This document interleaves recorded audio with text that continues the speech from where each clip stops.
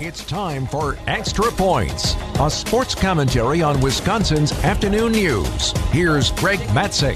How do you define one man's legacy? In the case of former Senator Herb Kohl, it's complicated because he was that for 24 years, a senator for the state of Wisconsin. His policy on education helped further advancements in the state of Wisconsin. But when I think of Herb Kohl, I think of the Milwaukee Bucks. He owned the Bucks since 1985. He bought the franchise for $18 million. He was the face of the team without really wanting to be the face of the team. A team that struggled in mediocrity until he spent money on George Karl, at the time the highest paid coach in NBA history, brought to small market Milwaukee. Kohl stayed alive long enough to see a championship brought back to his home state and his home team. His team, Herb Kohl's team.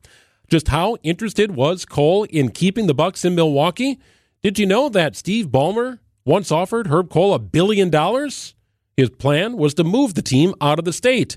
Kohl sold the team for about half that much to Wes Edens and Mark Lasry, an ownership group committed to making the best out of the situation in Milwaukee.